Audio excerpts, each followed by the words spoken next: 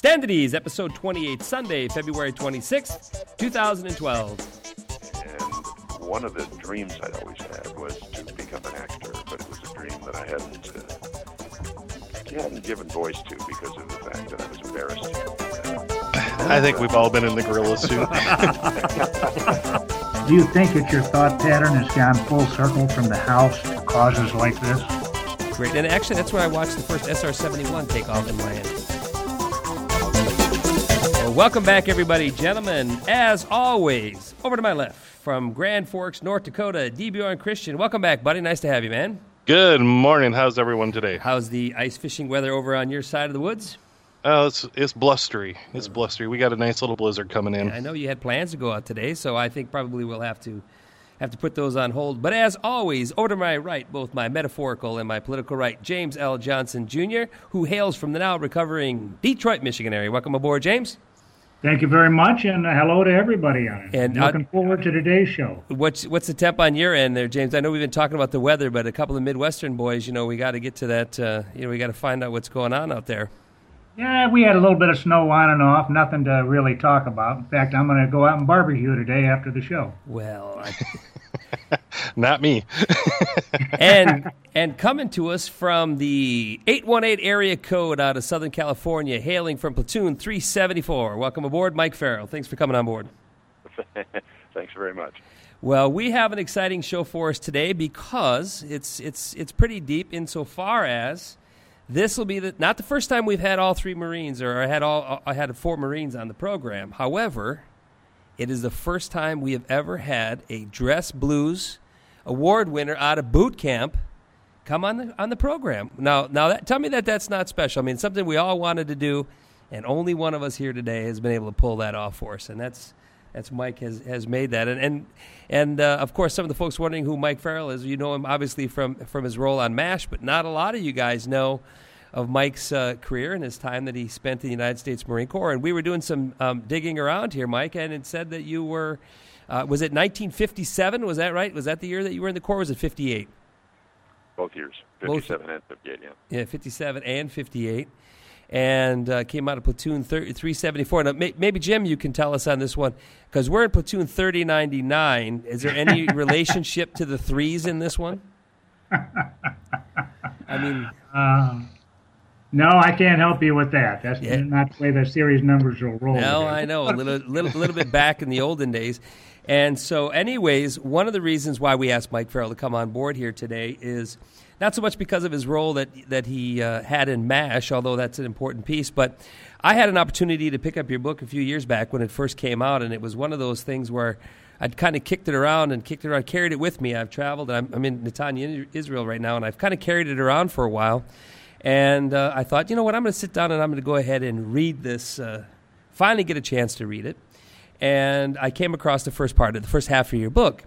And what was amazingly important to me that I think, and it kind of sparked the entire concept of the show that we're going to be putting together was, we know a lot of actors that, we look at you guys and you're like, wow, this guy's done really amazing things. But what's appreciated about the work that you talk about in your book and the work that you did there was, here you are an actor that's done a lot of amazing things, and the way you share about what happened that are normal issues and folks and some of the struggles that you were dealing with as you left the Marine Corps and got started in a part of your career. And these are some of the same exact struggles that some of the people that have been on our program have been about. Now, of course, none of us are, made it to be as public as you are, but not less that trying to reach out and change their lives. And so kind of inspired this program in these segments, and we really appreciate that. Well, thank you. James and I have been talking about this. If I can quick a couple of questions. We've talked about it over boot camp. Now, can you tell me about this, was it Corporal Starks maybe in your book when you were in Marine Corps basic training? Because I don't know if you know this or not, but James L. Johnson was our drill instructor, and I would like to take an opportunity to flick his ear with a little bit of your experience and your drill instructor. So with your help, kind sir, could you tell us about this Corporal Starks fella? Corporal Stark was the, junior of the 3 DIs in my platoon, and he was from somewhere in the South. by my standards, he was an older guy, but at the time, but he was a young man, I'm sure. We had 3 DIs: Sergeant Kelly, Sergeant Reyes, and Corporal Stark. And Corporal Stark was the one who certainly was closest to our age as the recruits. He was also the one that was in the least good physical condition of the 3 of them, I think. It would be hard to say we liked him. We didn't like our DIs at all. We feared them. But he was the one that eventually we understood that we could outrun, which was the fun part of it. If we were doing running on the grinder or doing whatever, we knew we could beat him, and it was something that platoon took great pleasure in. Until, of course, he would simply stand in the center of a circle and run us around him, and let us know that there was nothing we could do that was going to get over on him. So he was beyond that. I don't know what to say. He was a tough guy, just as the other 2 were, but he was just a little more accessible to us, I guess.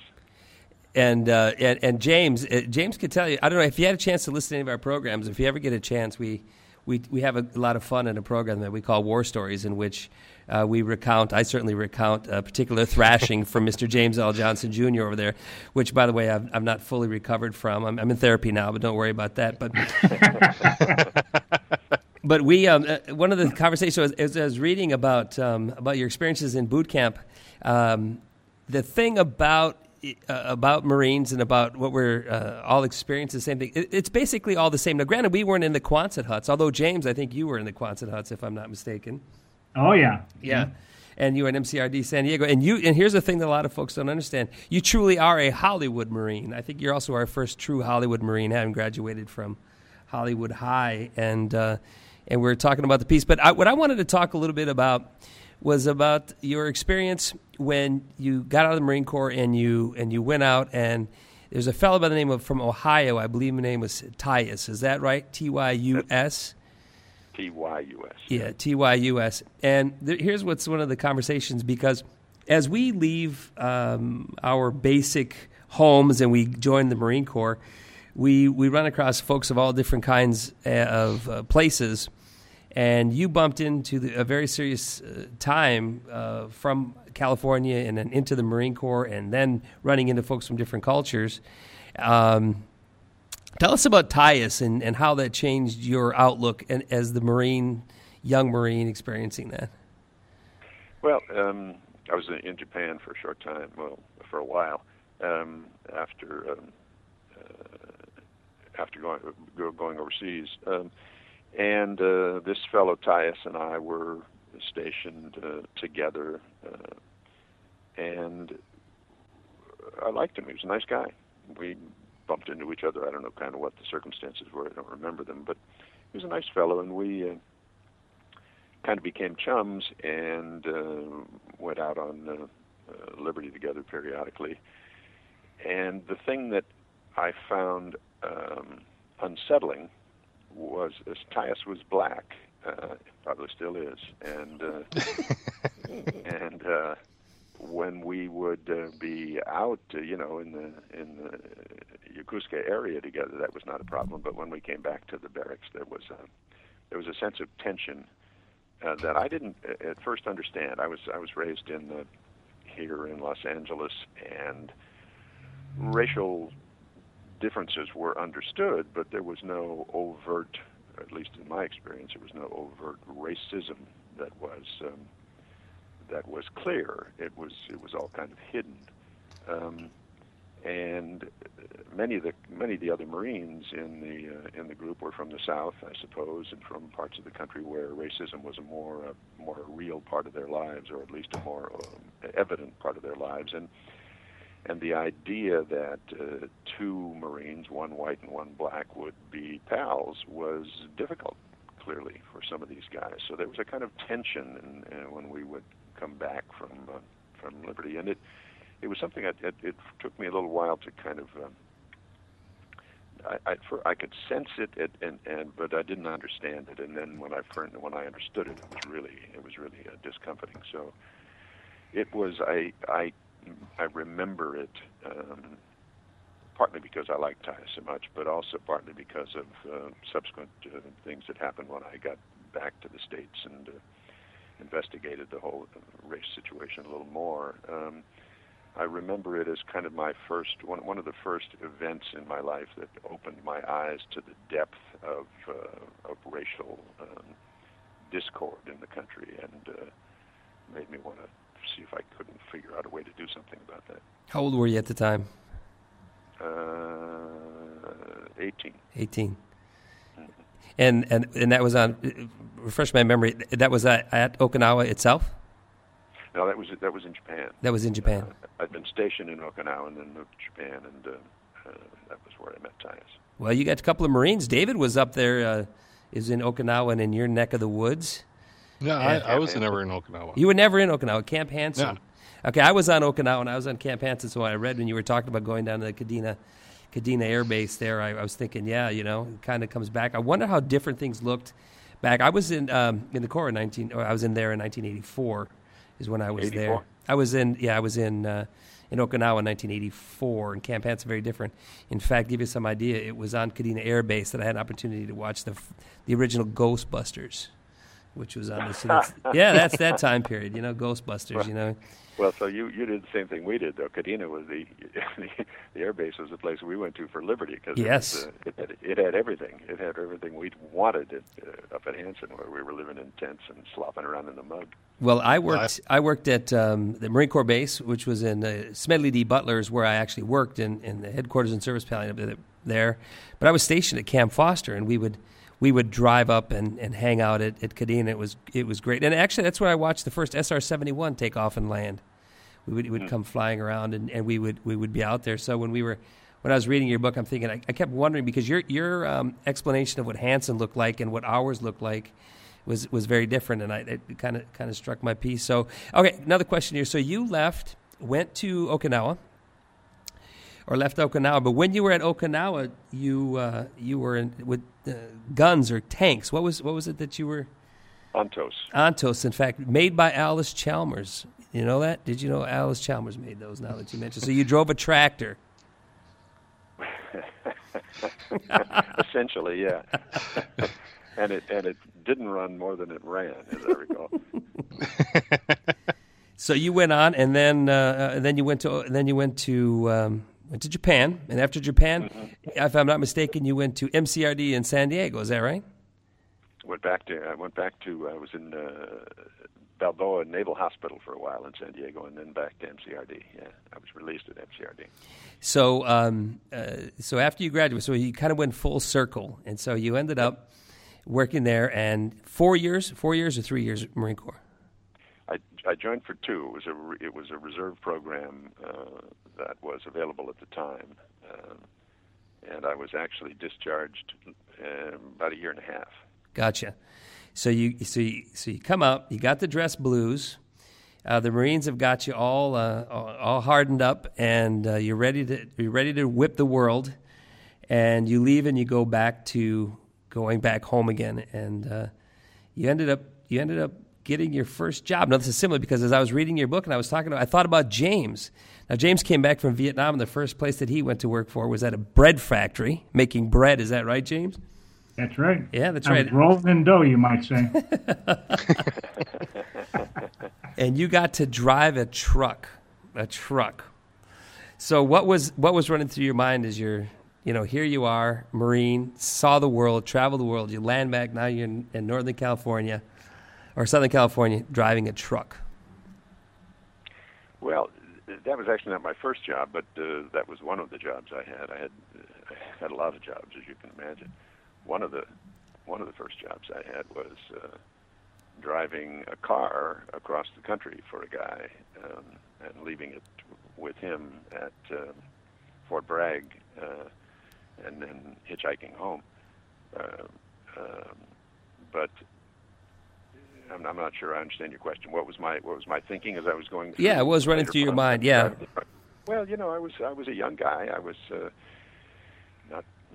19 years old at the time, and trying to sort of figure out what I was going to do with my life.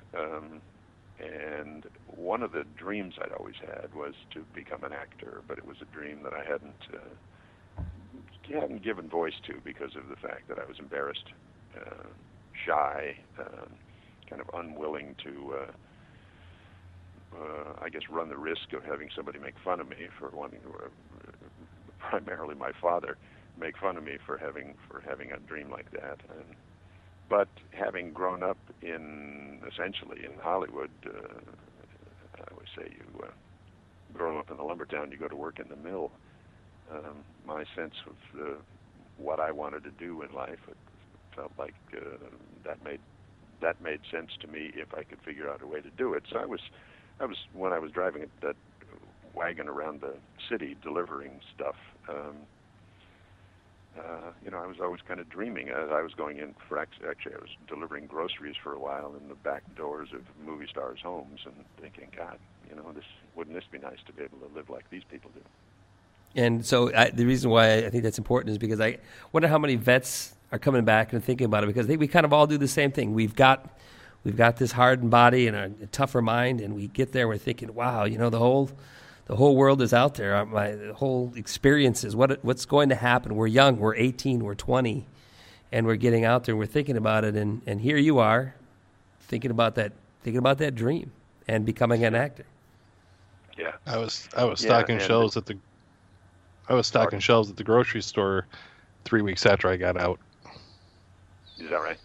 Yeah. Well, we had I'm not sure what the first job I had was, aside from that driving the car across the country. But when I got this job, it was a grocery store in West Hollywood that was similar to one I'd worked at when I was in high school in Beverly Hills, where people would call up, the people who could afford to live that way would call up and order their groceries over the phone, and then we would deliver it to them.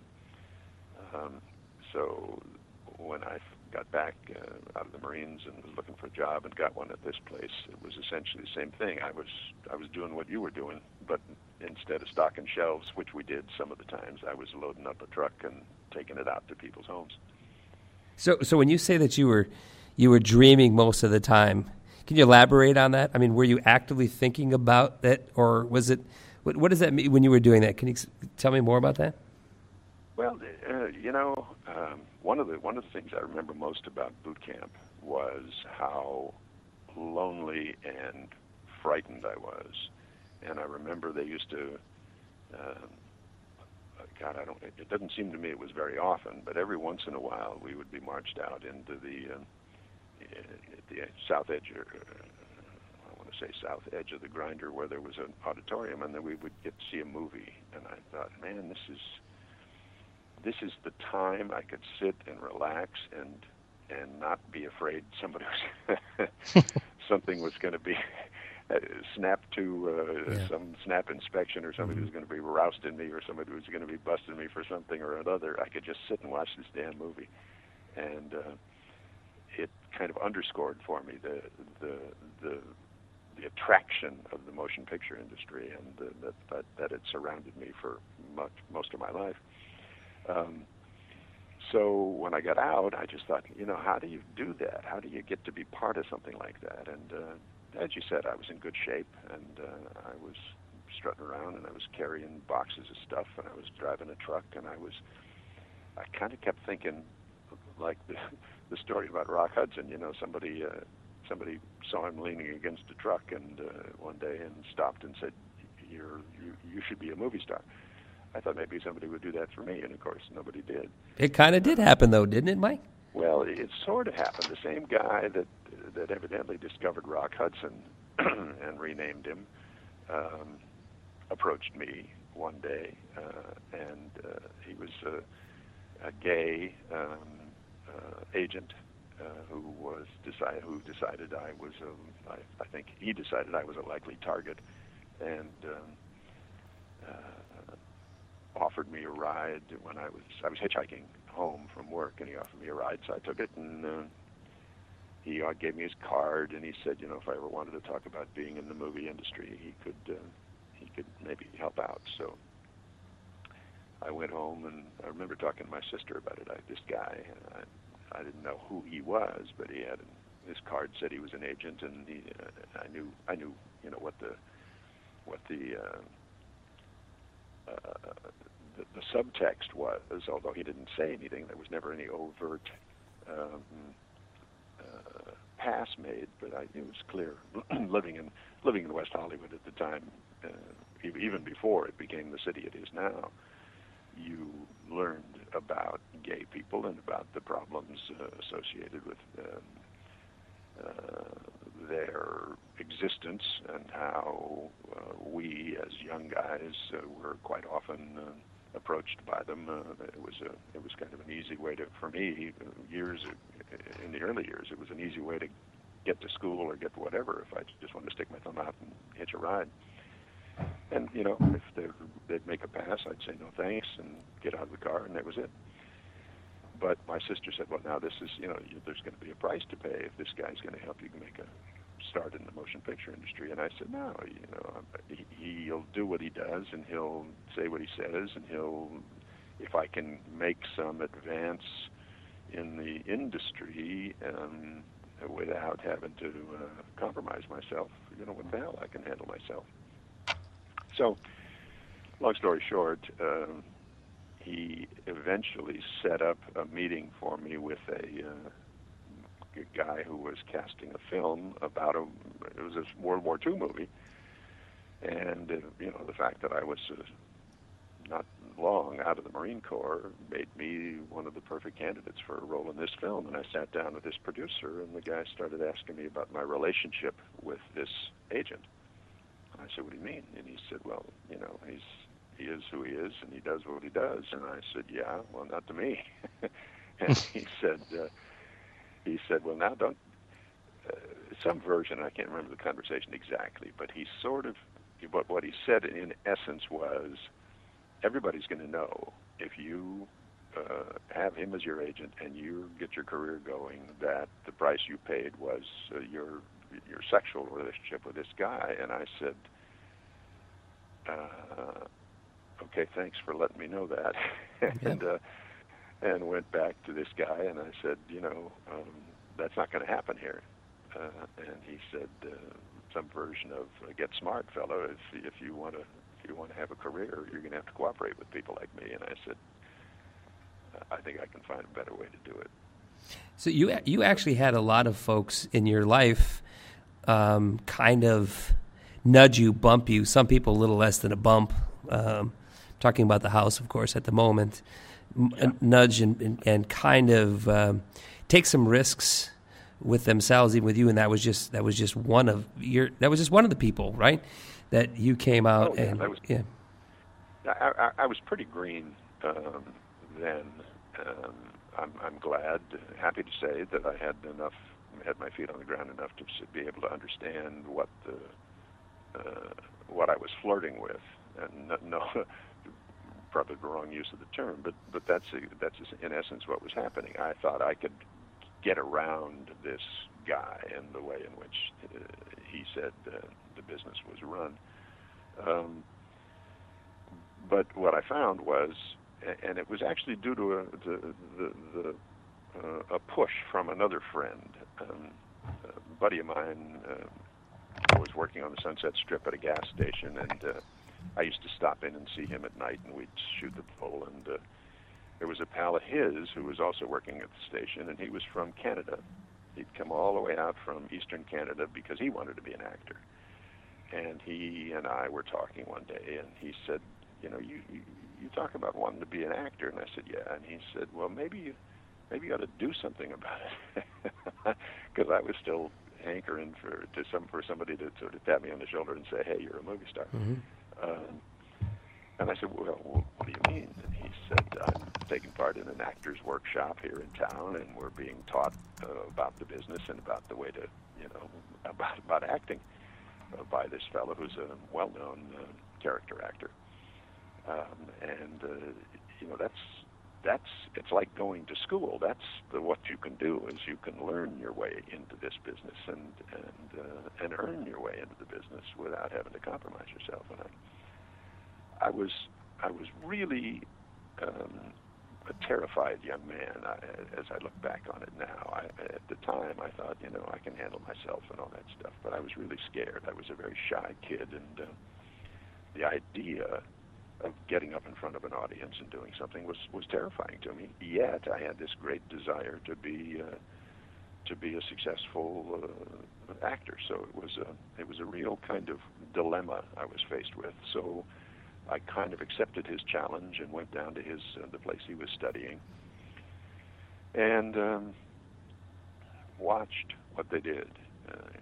Essentially sat in the back of the room and cowered while everybody else got up and worked on scenes and learned how to comport themselves on stage, and eventually worked my way down through from the back row to the front row and got on my feet and did a few things and discovered that it was not only that it was fun, that I really did enjoy doing the work, and that was the beginning for me of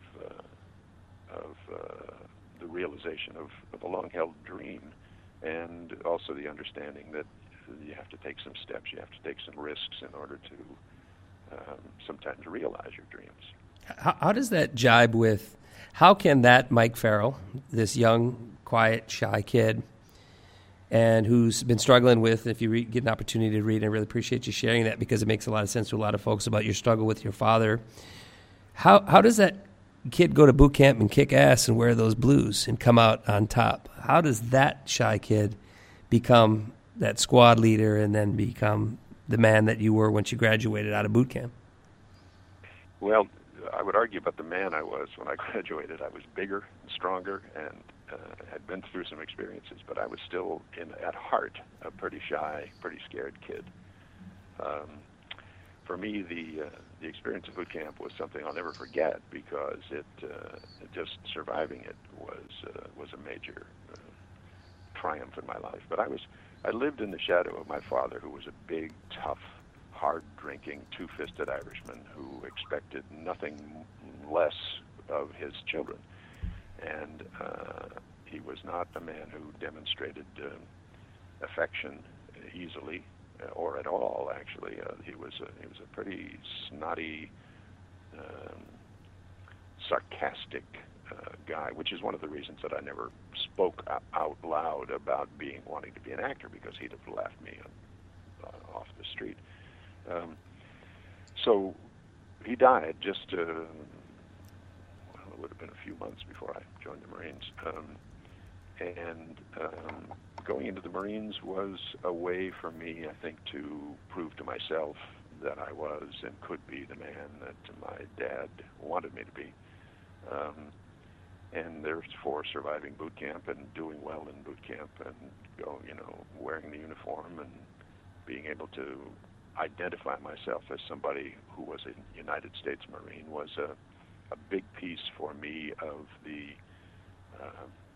growing up process and the becoming a man process. But much of it was outward. Much of it was the surface, the way I looked and the way I stood and the way I behaved, while inside I was still, unfortunately, this frightened kid. So the whole process went on for some time. And you mentioned the house. If you want to talk about that, I'd be happy to get to it. But that was as much as Marine Corps boot camp. That was as much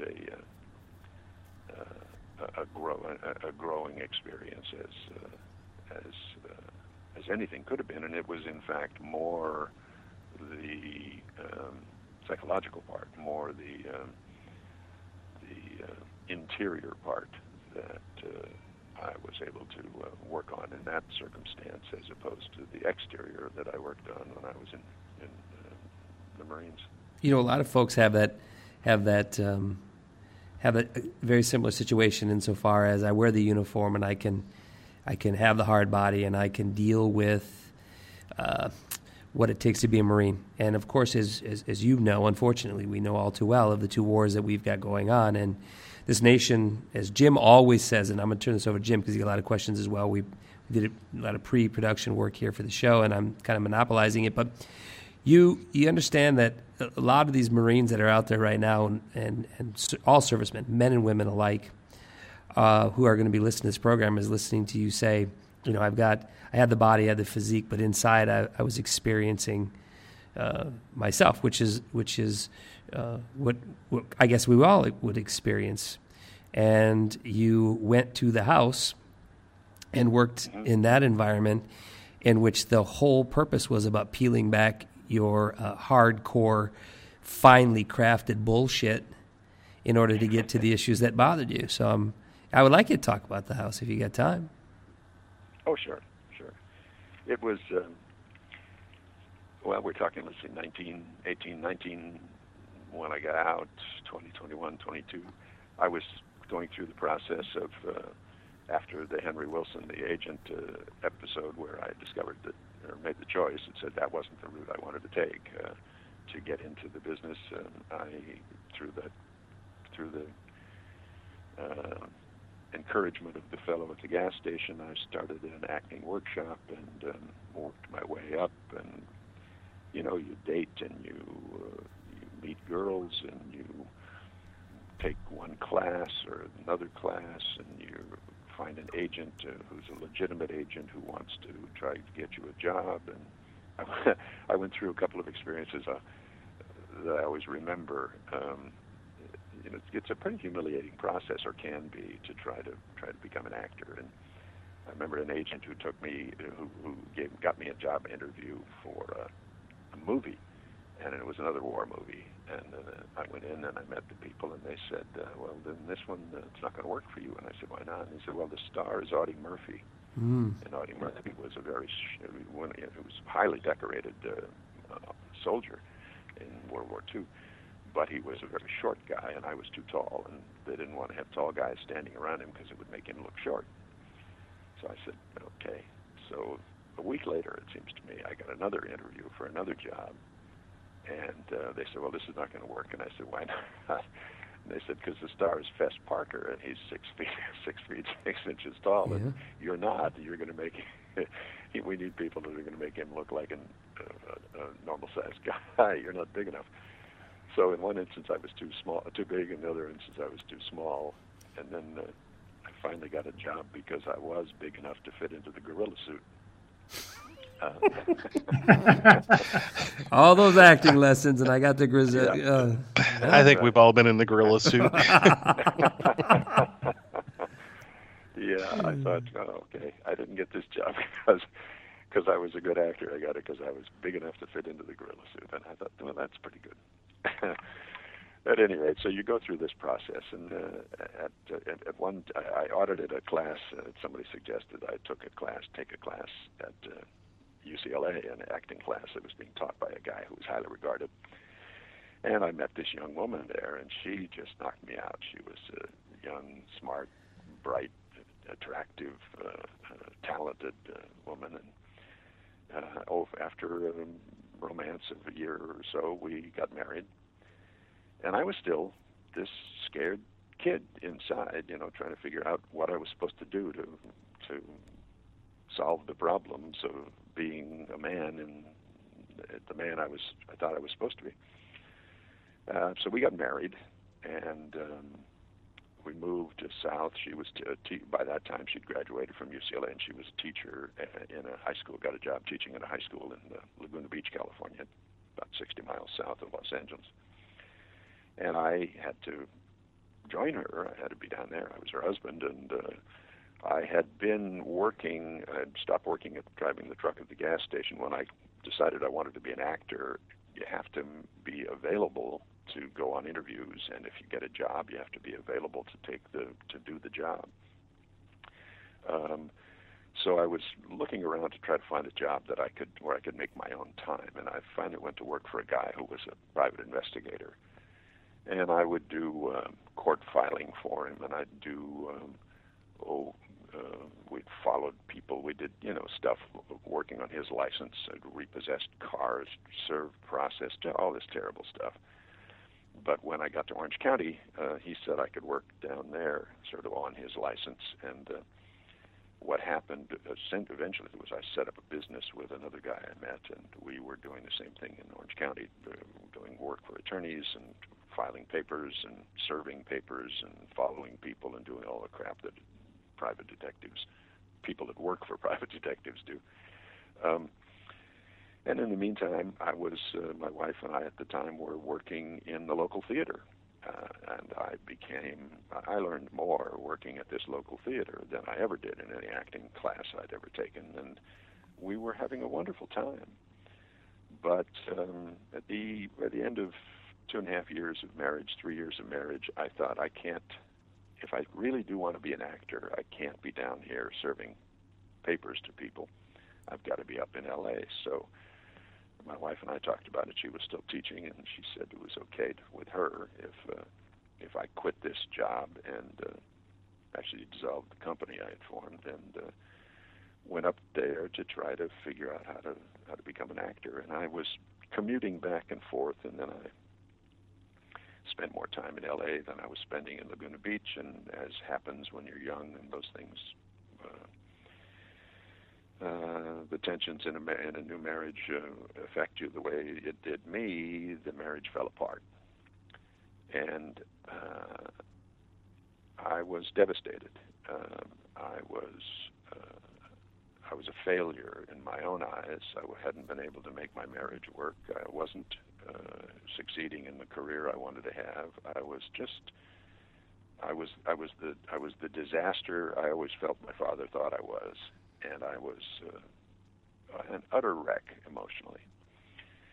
And I didn't know what to do. And a friend of mine was involved with a place that was called the Manhattan Project because it was based on Manhattan Place in Los Angeles. It was a halfway house formed by a group of former drug addicts and alcoholics and people with all kinds of social problems. And he was part of this organization, and he urged me to go meet them and to see if it would work for me to be part of that and learn the process and see if it wouldn't help me. So I did. I went to this place and met these guys and went through their initiation process, which was pretty straightforward. But at the time, I was just hurting. My marriage had fallen apart. My wife was, I'd lost my wife, and I was just in misery. And these two guys, I'll never forget, these two guys sitting across this table from me said, "So what do you want?" And I said, "I want my wife back. I want to get my marriage put together. I want to have a life that I can be proud of, and blah, blah, blah, blah, blah." And I was really feeling like the lowest dog in the territory. And they said, "Well, what we've come to understand working with people who've had really serious issues in their lives is that all anybody wants is three things: love and attention and respect. What do you want?" "Oh, I want to get my wife back, and I want to have my marriage work out, and I want to do this, and I want to have a life." And they sort of looked at me and they said, "So what we've discovered in working with people from all walks of life who have problems is that everybody wants the same thing in life. They want three things. They want love, and attention, and respect. What do you want?" And I said, I want my wife. I was crying. "I want my wife back, and I want my marriage put together." And these guys, they're just waiting for me to get it. Yeah. And finally, they said, I don't know how many times we'd gone through this, and I said, I got it, that what they wanted me to say were these words. And I said, "Okay, I got it. I want love and attention and respect." And they said, "I can't hear you." And I thought, I said it a little louder. They said, "I can't hear you." And I finally stood up and screamed, "I want love, and I want attention, and I want respect." And before I even got the words out of my mouth, I was weeping to the degree that I don't remember ever having done before. and these two men were holding me. And I was experiencing something I'd never experienced in my life. And I realized, of course, now, my father never held me. My mother didn't even. Hugging was not part of what was done in our family. And I had exposed myself to these guys in a way, my emotional self to these guys in a way that I'd never exposed myself to anyone. And they said, welcome. If you want to be part of this organization, you're part of it. And what you have to do, you have to make a commitment, and you just made it. And you have to abide by our rules. And if you want what we have to offer, here's the place for you. So I became part of the Manhattan Project and was that for a year. Met people, men and women of all races and ages, and people with problems that had been I'd heard about but had been sort of really unknown to me, drug addicts and alcoholics and sexual deviants and thieves and people out of prisons and people out of the gutter and people who were just headed for death. I mean, they had no sense of themselves, no appreciation of the possibilities in their lives, no hope until they found the Manhattan Project. And I was one of them. And I discovered the capacity to love, discovered the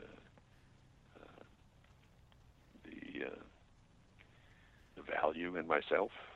I discovered the abilities I had, the intelligence and the willingness I had to be used to benefit other people. It was an experience that I will never forget. It's where you'd also mentioned about this question. Sorry, Dave, I'll turn over to say it. About the you talk about learning to ask for what you want, and for that vet that's listening, what would you say to them about this issue? Let's say that somebody on the other line maybe has something that they're banging around in their head, something that's cooking inside of them, similar to what you were doing. I find it pretty interesting about this ability to ask, and people who don't are, and I quote, are dumbasses, or to that case that don't ask. Can you talk about that? When I joined, when I became part of the Manhattan Project, we called it the House. When I first went to the place I had met these two men who didn't interrogate me actually, but interviewed me, was at an office. And then when I went to the house, I started to meet these people, and I was part of what they called the Stupid Group. And the Stupid Group was so identified as such because we were too stupid to know how to ask for what we wanted. And that when you began to learn about your own value and to learn to ask for what you wanted, you graduated into what they called the Responsible Group. And the Responsible Group was the people who had learned those fundamental lessons and went on to do some more work on themselves, and to realize that by working with other people and putting yourself out on behalf of other people, you grew as a human being. But the key lesson was you've got to learn to ask for what you want, and that involves, fundamentally, it involves having enough sense of yourself, having enough courage to run the risk of being rejected. As somebody once said to me, loving implies being accepting the possibility of loss, of being rejected. And when you ask somebody for help, for love, for attention, for respect, for anything, if you put yourself out there, if you push yourself forward and say, will you do this? Will you love me? Will you help me? Will you be my friend? Will you, you name the rest of the sentence. You do two things. You expose yourself, and you take a position that argues that you are worth whatever it is you're asking for. And most of us, at least I, in my experience, had no sense of my own value, had no sense that I was worth anything, and that's why I was doing all the gaming I was doing to try and get the things I wanted. Instead of simply saying, here I am, here is who I am, here is what I am, and here's what I want, and I believe, implicitly, I believe that I deserve it. But it takes a while to learn that. We used to go through these group therapy sessions, where people they'd say, what are you doing here? And I'd say, well, my marriage fell apart. But who are you? I'd say, well, what do you mean? Who are you? Well, I'm Mike. Well, what the fuck is a Mike? What do you mean? Well, you're Mike. What are you? Well, pretty soon, they strip away all the kind of facades, and you get down to who you are, which is, in my case, was just this frightened, sniveling kid who didn't know shit and didn't know anything, beyond some of the steps he'd learned in terms of how to get by, but really hadn't dealt with the frightened child that was inside him. And when I finally got to that and was able to recognize that and accept that for myself, it allowed me to stand up and be who I was. So in a lot of ways, then working in the house and in that environment is more like an emotional boot camp, whereas in the Marines you had the physical side. Exactly. Well, you also have the emotional side too. But a different type of emotion. That's true. So this halfway house was really the turning point in your life, Mike. This made you move forward, more confidence. You made the contacts you had to make. You became involved, because I know we got so much time here. I want to talk about the American prison system. Okay. And I think that's something that's near and dear to your heart.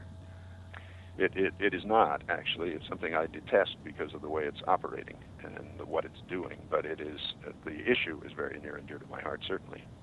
Yeah, okay. I agree with you on a lot of your thoughts there. And I think there's a lot of people that are incarcerated that shouldn't be incarcerated. They should be handled in a different way. Yep. There's a bill that you're supporting out in California. I think it comes up for a vote this year.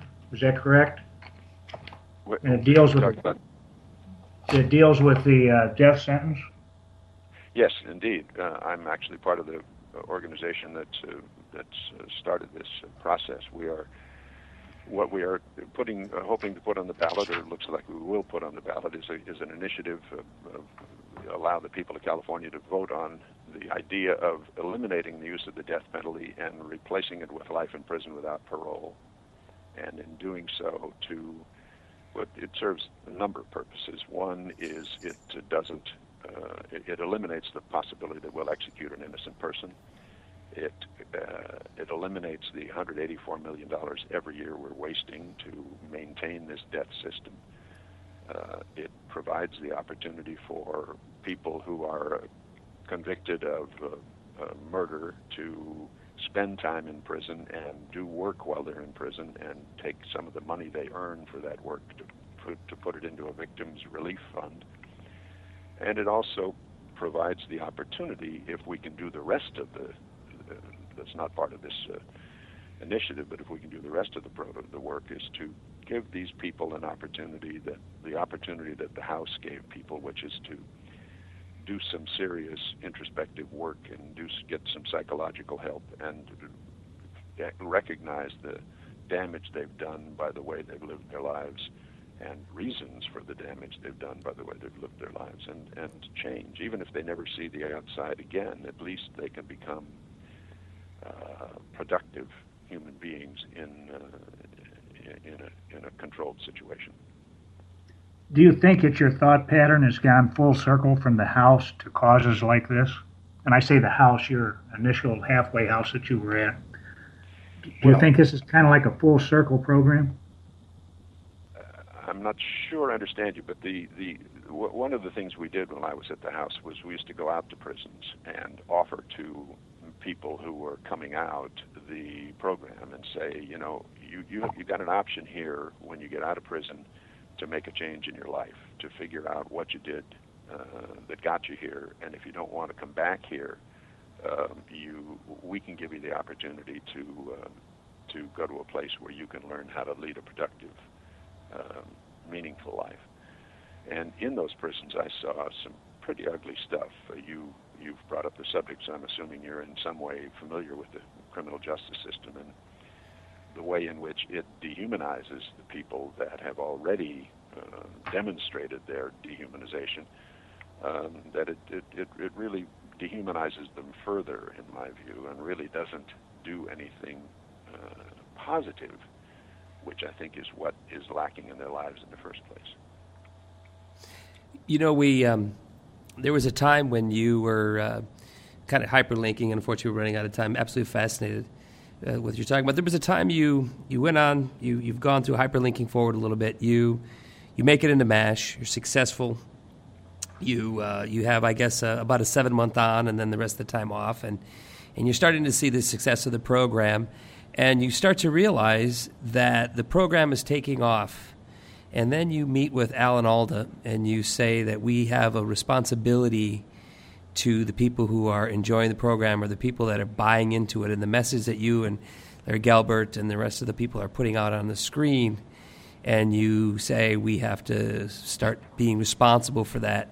Can you talk about that moment, that arc, when you realized that it wasn't just about the TV screen or the actors and the money and the wealth and the fame, but the responsibility piece? And hopefully you can take us to the end of the program and how think about that person who's maybe wanting to channel and change their lives into something positive. Can you tell us about that time? Yeah, let me just clarify. The house was really more the place that was the inspiration for that kind of thinking, and as a result of my work at the house, the work I did after that put me in a place to ultimately be part of MASH was done at it with a growing awareness of my responsibility as a person and my responsibility as a citizen. So the stuff that's offered to those of us who are lucky enough to get some success in the industry is pretty seductive. But if you have a kind of grounding in who you are and what's important in your life, you are less likely to be seduced into the most superficial and most meaningless aspects of it. So by the time I got to MASH, I had been involved with a lot of different social and political efforts, and MASH to me was the realization of a great dream, because it was a show that I admired tremendously even before I became part of it. And when I became part of it and saw not only that everything I had thought about it was right, but also that the impact of the show, when I went out and did some traveling in some of the off time, as you suggest, the impact of the show was so profound that Alan and I had a conversation in which we effectively said, we don't know exactly why it is that this show is having the effect it has, but we do know that it is having it, and we have a responsibility then to redouble our efforts to make sure that what we say here is what we believe to be important, and that the people out there who are responding to it get the message and understand how deeply meaningful this process is to us, and how much they mean and their support means to us. So it's the sort of situation that feeds on itself. Once you begin to do work that has an impact on people's lives, you begin to have a sense of the responsibility of that work, of your commitment to that work. And that's whether you're literally working, or whether you're out doing the kind of extracurricular stuff that I've done over time, because of my belief that people matter, that I matter, that we have an opportunity in this life to do something that is empowering to others, some of whom have never gotten the message that they are of any value, and have never gotten the message that what they are doing with their lives has a meaning.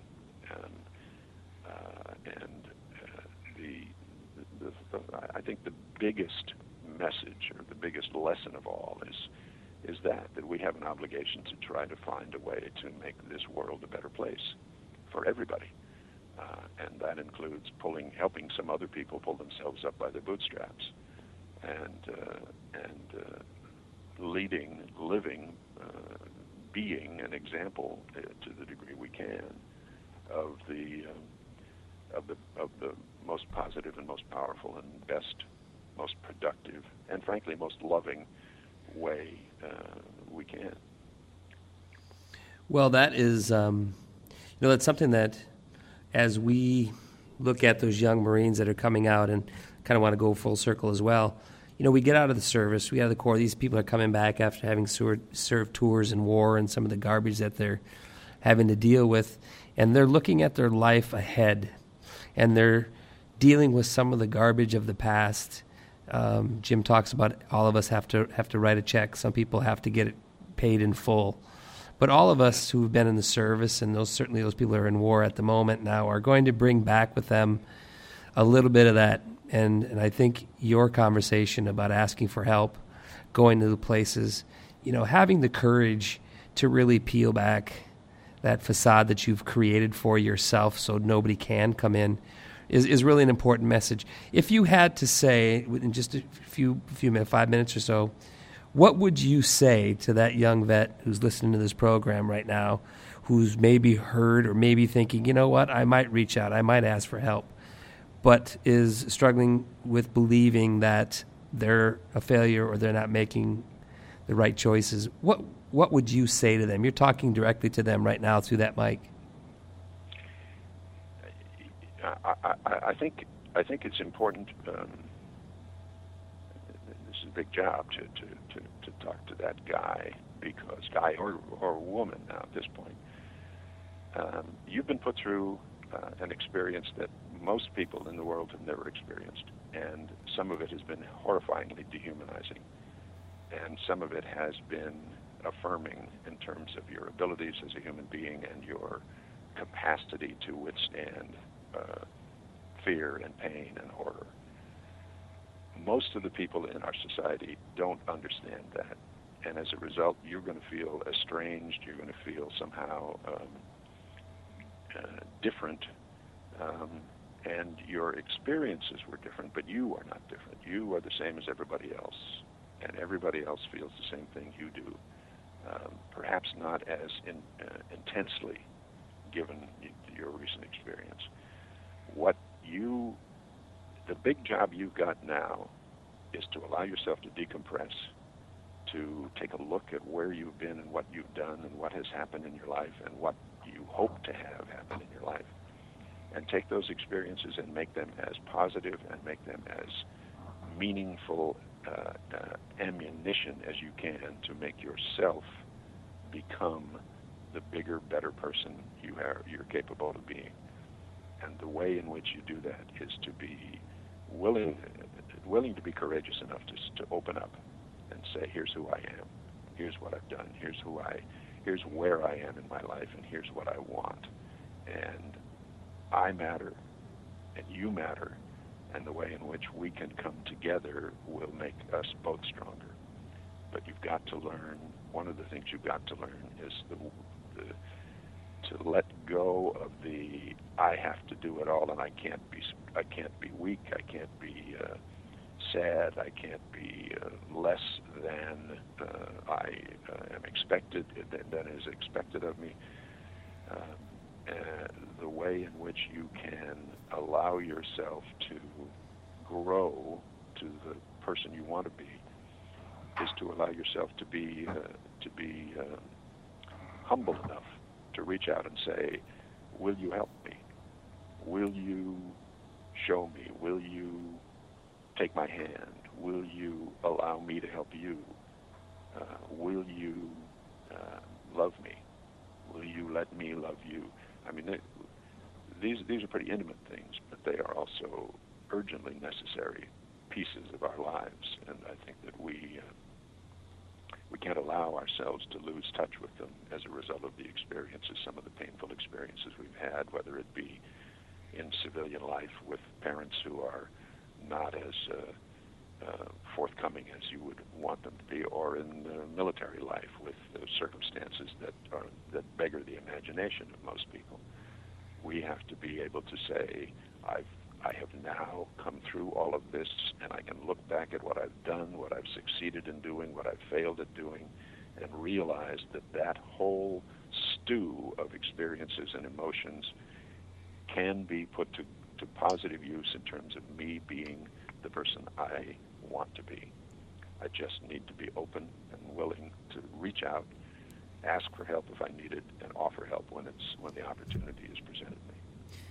Mr. Farrell, yep. Semper Fidelis, I really, really want you to know how much we appreciate you coming on and taking an hour of your time. David? Yep, it's time for those shout-outs. I know it. If you stick around with us, Mr. Farrell, don't bail on us quite yet. Go ahead, David. All right, we got quite a few. We're growing on our shout-outs. First off, we have Helping Hands Worldwide down there in Southern California with Saida Helms. Again, go to our webpage, standardease.org, and check out Saida's stuff. We're looking for children's books to be sent to her in our name. We'd appreciate it very much. Mike Corrado, still in the fight. Mike was down in Camp Pendleton last week working with the Warrior Games. He got to sing for him. Semper Tunes, Gunny Wolf, got new cartoons coming up all the time. If you're at Quantico or Camp Lejeune, stop by one of his stores. The Graffiti War Project with Doc and his crew. They just did a showing of the Graffiti Project at Mike Tuttle's Wolfgang Gallery up in New York. Doc Bernie Duff doing his wonderful stuff. Go to our webpage. You can find a link to his galleries. Chewy's putting up some good stuff over on GusMcCoy.com. A couple of good stories lately. American Veterans for Equal Rights. Danny Meyer is always looking for support on his side. And Eddie Neese with the Lance Corporal Robert I. Slattery Detachment number 206 in the Marine Corps League, going down to help me out, Gar. Don't know, but going down to Walter Reed. There we go. And Jim McCormick with OperationRegeneration.org. Let's not forget we now have MikeFarrell.org and the work that he's doing as well. I'd like to head you on over there and be there. So anyways, we're going to wrap it up for the show right now. Mike, stick around. Just want a couple of quick little things, and we'll get back to you. For one more episode, I'm Garland Green from a town in Israel. To my left, the DBO Christian. To my metaphorical and my political right, James L. Johnson Jr. and Mike Farrell coming up from Southern California. Thanks for being on board.